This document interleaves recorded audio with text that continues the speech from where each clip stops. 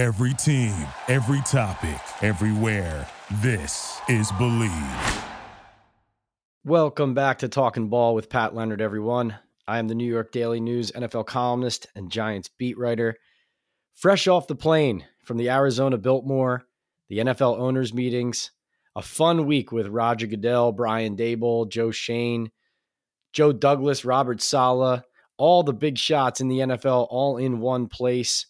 It's a great trip. The Biltmore in Arizona, one of the most beautiful hotels I have ever seen. My second time at that specific property, and so much to get caught up on, but I want to narrow it down to some of my favorite experiences and the places where I can take you most inside what went on and not just what you saw on social media, on the ground in Arizona. Before we get to that, I want to tell you about BetOnline and Believe. BetOnline remains your number one source for all your college basketball betting this season. Get analysis of every play, prop, and point at BetOnline. You'll find the latest odds, bracket contests, team matchups, and game trends at BetOnline. Updated odds for everything from live games, the conference championships, right through to the Final Four and the championship game. BetOnline is your college basketball headquarters this season. Head to the website today or use your mobile device to sign up and receive your 50% welcome bonus on your first deposit. Be sure to use our promo code BELIEVE, that's all caps, BLEAV, to receive your bonus. BetOnline.ag, where the game starts. And where I want to start is Odell Beckham Jr. If you notice, if you look on my social media, my Twitter account, PLeonardNYDN, my Instagram, at PL on NFL, you'll see there is not a photo of Odell Beckham Jr. at the Arizona Biltmore. The reason for that is that I was sitting with him.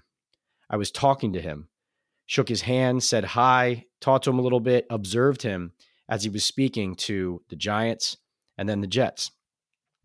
A lot of what happened in that moment, where I was, what was going on, was off the record. You have to understand there are on-the-record availabilities at these events. We spoke to Brian Daboll at a coach's breakfast. We spoke to Joe Schoen in a general manager press conference with the New York beat and some national reporters. We spoke to co-owner John Mara, which I will get to in a second. But then there are a lot of interactions where you have side conversations. Some can be on the record, some off. In this case, I was hanging out and speaking to and conversing with people from the Giants. There were people from the Jets present, and Odell Beckham Jr. As I'm speaking with Brian Daboll, people with the Giants, Joe Schoen is in the vicinity, and there was a Jets contingent as well, including Robert Saleh and Joe Douglas, everybody coming together. Odell Beckham Jr. had arrived at the Arizona Biltmore to meet specifically. He had one meeting scheduled, as our guest last week, Josina Anderson from CBS, reported. That was the Baltimore Ravens. So he met with the Baltimore Ravens, but also put himself in a position where he could walk around this property knowing that the brass of all of these other teams he was interested in would be present. And so as I am gathered with these coaches and GMs from these other teams, Odell Beckham Jr., his agent, Zeke Sandhu, and his assistant, I believe, come down the path and they see us. And handshakes, hellos, greetings. And I'll just say this. Odell Beckham Jr. and Brian Daboll know each other very well. They did talk. Odell Beckham Jr. did say hi and shake hands with Giants GM Joe Schoen. But it was extremely telling to me that while they talked and had those conversations, Beckham and his agent eventually ended up in an extended conversation, all standing around in this specific area with Robert Saleh, Joe Douglas, and the Jets. It was hard to come away from that interaction not thinking that the Jets were the front runners compared to the Giants when it comes down to Odell Beckham Jr. and where he might sign as a free agent. We obviously know Aaron Rodgers is recruiting him. We also know that Odell wants to get paid. Every player in free agency wants to get paid. And if, hypothetically, a team is going to outbid another, it's not going to be the Giants in this instance. The Giants don't have a lot of salary cap space. That said, I cannot betray confidence of what was said off the record or comments made. I will say that I walked away from that interaction, though, with my impression strengthened that Odell Beckham Jr. would love to and likely will end up with one of the two New York teams. It's not a secret that Odell wants to be back in New York. These are not the only teams interested in him. The Kansas City Chiefs, Baltimore Ravens, Buffalo Bills. These are all teams that have kicked the tires. The Dallas Cowboys obviously did back in December. But there is no question in my mind that playing in MetLife Stadium, being his home stadium in 2023, clearly is the preferred destination and end result if all parties can make it work. Now, it was great to see Odell. He just brings a different kind of energy to a room, to an area next to the lawn, outside at the Arizona Biltmore, to a locker room, to a field. He had green pants on to match his meeting with the Jets. It wasn't a meeting though. That's what the interesting thing about it was, and that's what I want to convey to you is that was how it all worked out. Was he put himself in a position to run into these different teams. And so it was very interesting seeing this free agency tour play out. We saw it, him flying around the country back in December, maybe even into early January. And then now we see teams went to see him work out in Arizona. And now him living in Arizona, he then makes his way to this hotel, puts himself in position to have these conversations. And we all walk away with a different kind of buzz coming out of the owners' meetings because Odell was there. And namely because, let's face it, because he ran into the New York teams and spoke at length with the Jets. But we all know, listen, if all things are equal, I do think the Giants hypothetically, would be the team. I hear John Mara say to me and to a few other reporters there that he is in favor of re-signing Odell Beckham Jr. if Joe Schoen and Brian Daboll can make it work. I see Odell and Brian Daboll interact, and I can tell, I already know, because Daboll confirmed for us that he speaks to Odell either text message or FaceTime, that he has communicated with him fairly recently on the phone. But I also see in person right there for myself as a part of the group, he and Daboll talking to each other like they're continuing a conversation from a month ago, and that they have a relationship and that it's a comfortable one. And so there's no doubt in my mind that if all things were equal, and let's say every team said, Odell, all we can give you is 1 year, $4 million with a few incentives. Let's just hypothetically say nobody met his asking price, whatever it is. It's been reported that it's now $15 million. I think that there's wiggle room everywhere. I think Odell obviously wants to be paid like a top talent, but also has to be realistic about teams guarding against his availability. And I do think he deserves incentives to have the potential to earn a lot of money, but that here and now, the market, it has to be realistic. So when I say all things equal, if every team was offering him the same contract at this moment, I do think the Giants would have a great chance. The problem is that contract clearly wouldn't look like Odell likely would want it to look. And so that's where we end up in this kind of standoff, if you will. Now, that was a fascinating scene to behold and to be a part of. And that was not the only fascinating scene, however. And let me tell you this. This is all on my final day at the NFL owners meetings.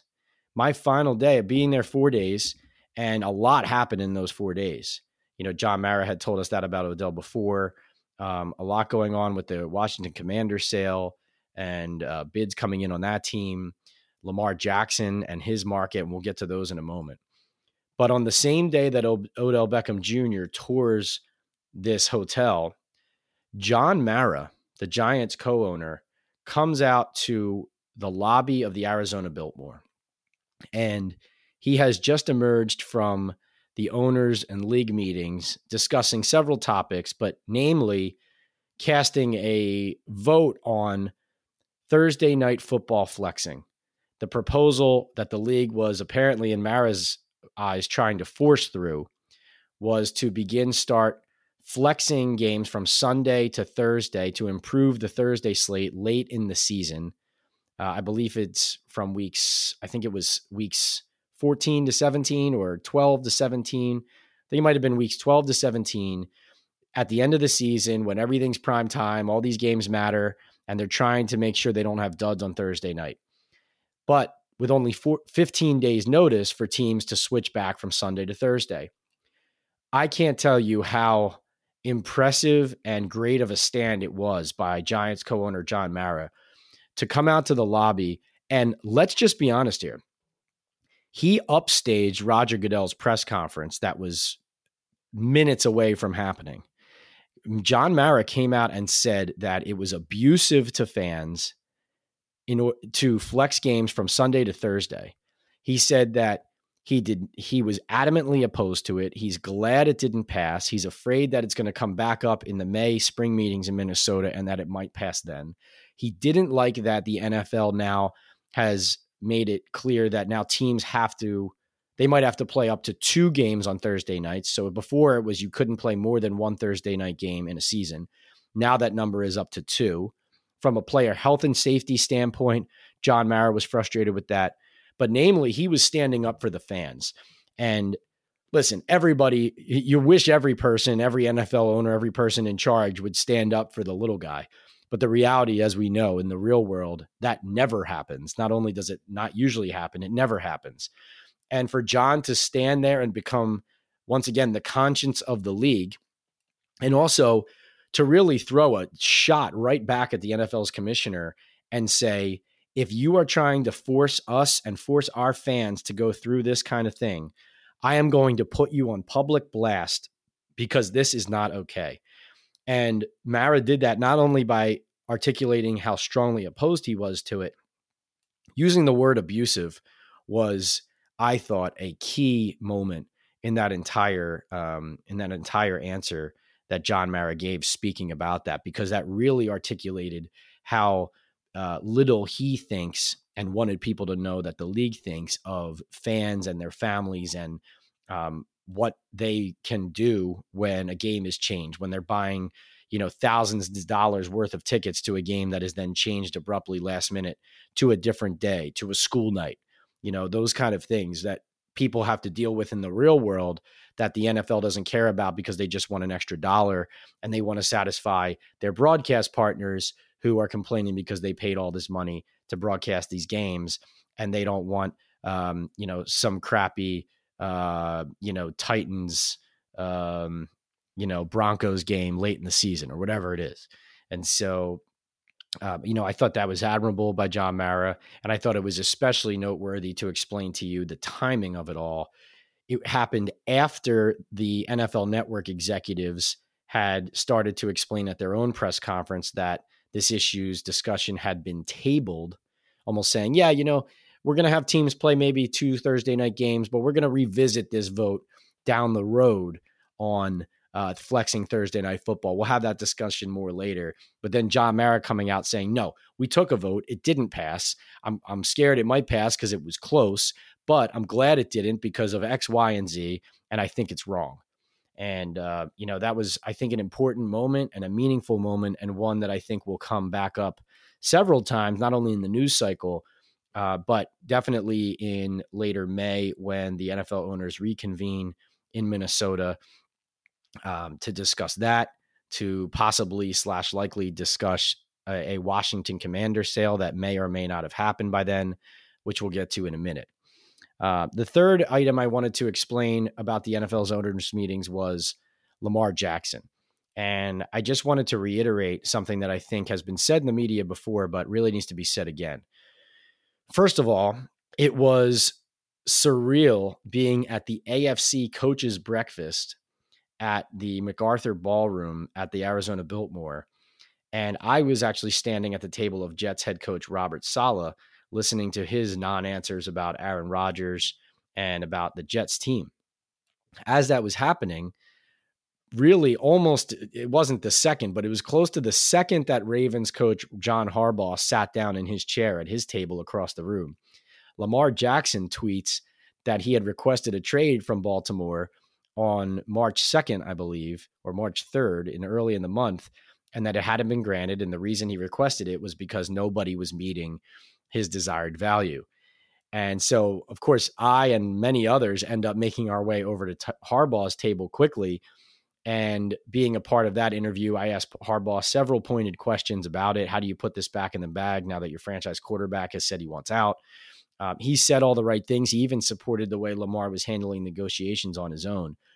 But really was a poignant moment and a big moment for Lamar, I think, to try to reclaim at least some of the narrative that had been getting away from him as leaks were coming out on the league and maybe even agent/union side on he needs to have an agent.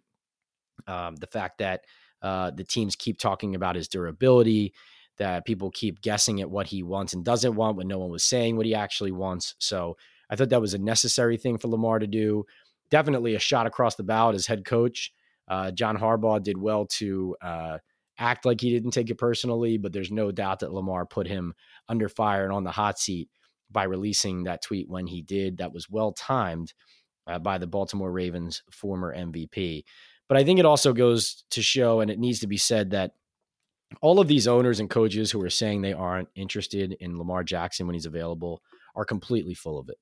You know, Arthur Blank, the Atlanta Falcons owner, saying that they're concerned about his durability and availability to games when he was all in on Deshaun Watson, who had games that he was about to miss pending all of his off-field transgressions, not to mention a guy who I believe has torn his ACL twice in his football career as well. So you're pursuing Deshaun Watson a year ago, but now you're out on Lamar Jackson. Please explain this to me. Ron Rivera, the Washington Commanders head coach, saying they never pursued Lamar as an option because it's not the right fit for us. Are you kidding me? You would have been fired already if you had a different owner or if Dan Snyder had been running the team and not out on his butt because of all the things he's done wrong and is under investigation for. Not only does Rivera need to be saved by a better quarterback, Eric Bieniemy is now there as an offensive coordinator trying to prove that he can execute and run a competent offense and prove that he can one day be a head coach. What better way to do that than to get a quarterback who makes everybody look smarter? Why would you not go get Lamar Jackson? You're going to maybe save Rivera's job, make Bieniemy look good. Your team's going to be better. You're going to, and this is another point that is connected to this. New ownership with the Washington Commanders. What does that mean?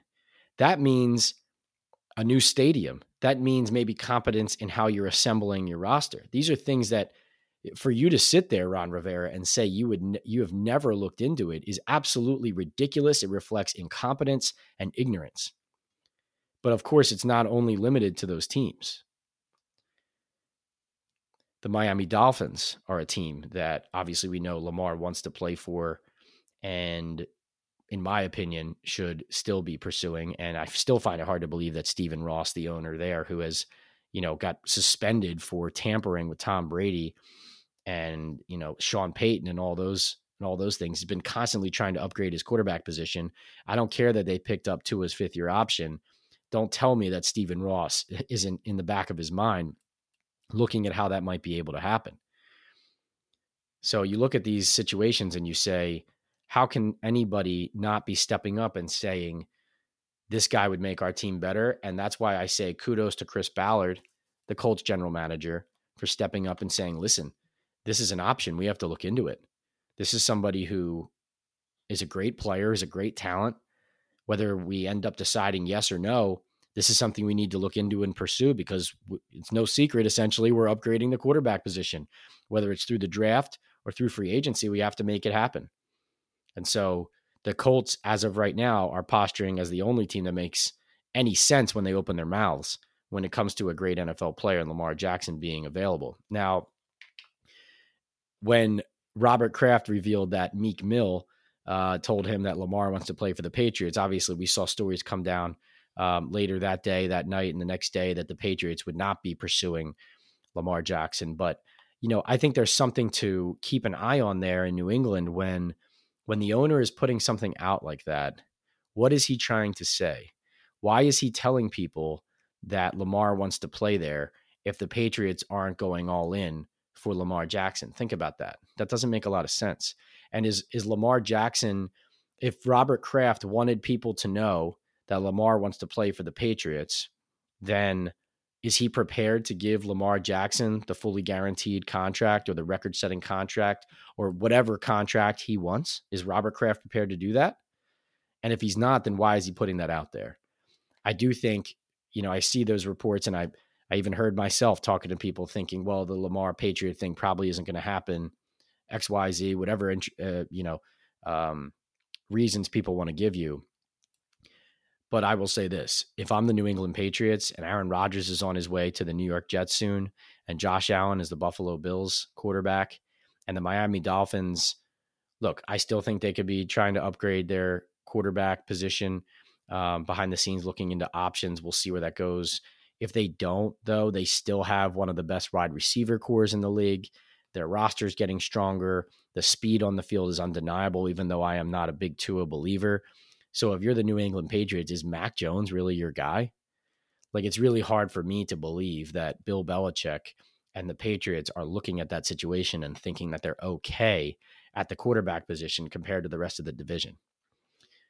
But you look at Kraft say that, you hear Patriots say they're not interested, or at least that's what people who cover them are reporting.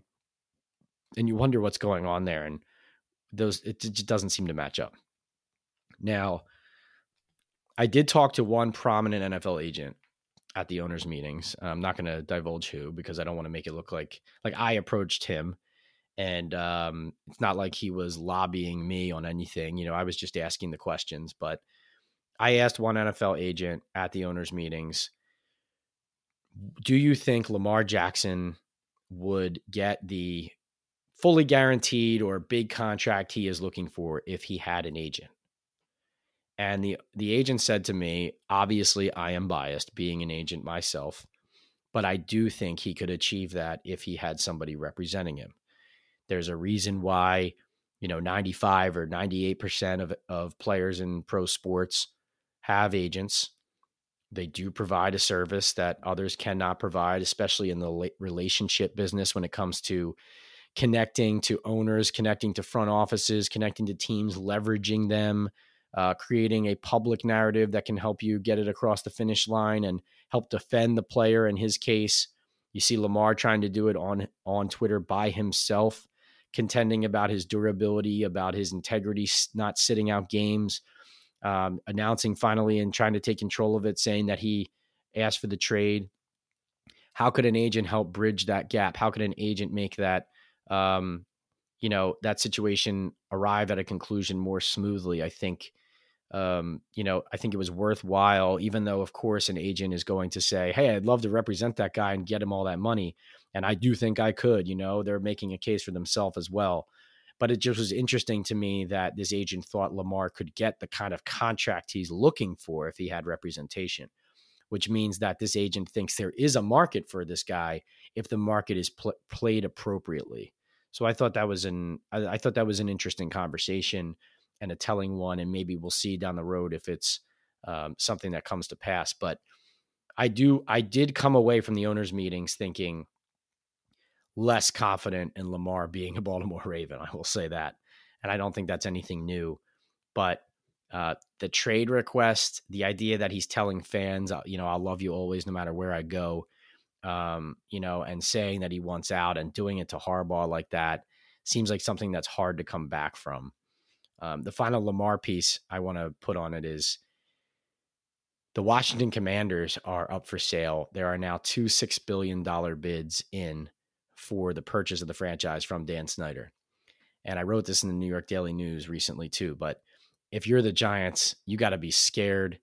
Your daylights have to be just, you're blinking your eyes saying, please, no competence, please, can arrive at the Washington Commanders ownership suite. Because if it does, not only do they get a new stadium and the fans will be happy back there, but what does new ownership typically do in pro sports? It comes in and it tries to make a huge splash. It's usually in the form of a trade, a signing, Steve Cohen and Francisco Lindor with the Mets, Matt Ishbia and Kevin Durant with the Phoenix Suns. Lots of different examples, in San Diego with the Padres, with the Brooklyn Nets when Mikhail Prokhorov came here. Now, listen, it doesn't always work when you just throw money at big players and big names and try to do it that way. But I do think that if you look at the Washington Commanders situation, if ownership is resolved early enough this offseason, could Lamar Jackson be the kind of splashy signing and acquisition and trade and contract that franchise needs to get over the hump on the field and off the field from a season ticket seller standpoint? You're still in that DMV area, the Baltimore, DC, Virginia, Maryland. Lamar doesn't go far. He's still got a ton of fans there. He rejuvenates and revives what used to be a storied NFL franchise that has fallen into disrepair, which is a nice way of saying it. I do think that there's a huge chance that if new ownership comes into play for Washington soon enough, there won't be, honestly, many more moves they can make as far as a big splash goes than going and pursuing Baltimore's quarterback. And for the Giants, that could be a disaster because they're 3-21 against the Eagles and Cowboys combined from 2017 to the present day.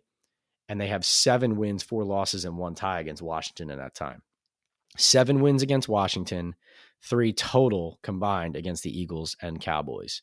So they're not looking for the division doormat, one of the division doormats in the NFC East, to suddenly get new ownership and maybe get competent and maybe acquire a star quarterback. I know the Giants beat the Baltimore Ravens last year and Lamar made some key mistakes, but that would just be a very difficult thing to stomach and swallow if you were the Giants. And that's why John Mara, I think, answered the question from our friend of the podcast, JP Finley from NBC Sports down in Washington. He said, would it be good for the NFC East if the Commanders are sold? And John Mara said, the NFC East doesn't need any help. Like the NFC East is strong enough. Like, keep it going. Keep yourselves right where you are. We like where you are because we like getting a couple wins or a win every year out of Washington. So that's a fascinating story to cover at a national level and also from a local New York level and an NFC East level. There's so many layers to it. And of course, it connects to the Lamar Jackson market in the here and now. And so, that's all I have right now from the big headlines coming out of the NFL owners meetings, but I'm going to continue to trickle out a lot more news and information as we go into the NFL draft, the top 30 visits, pro days.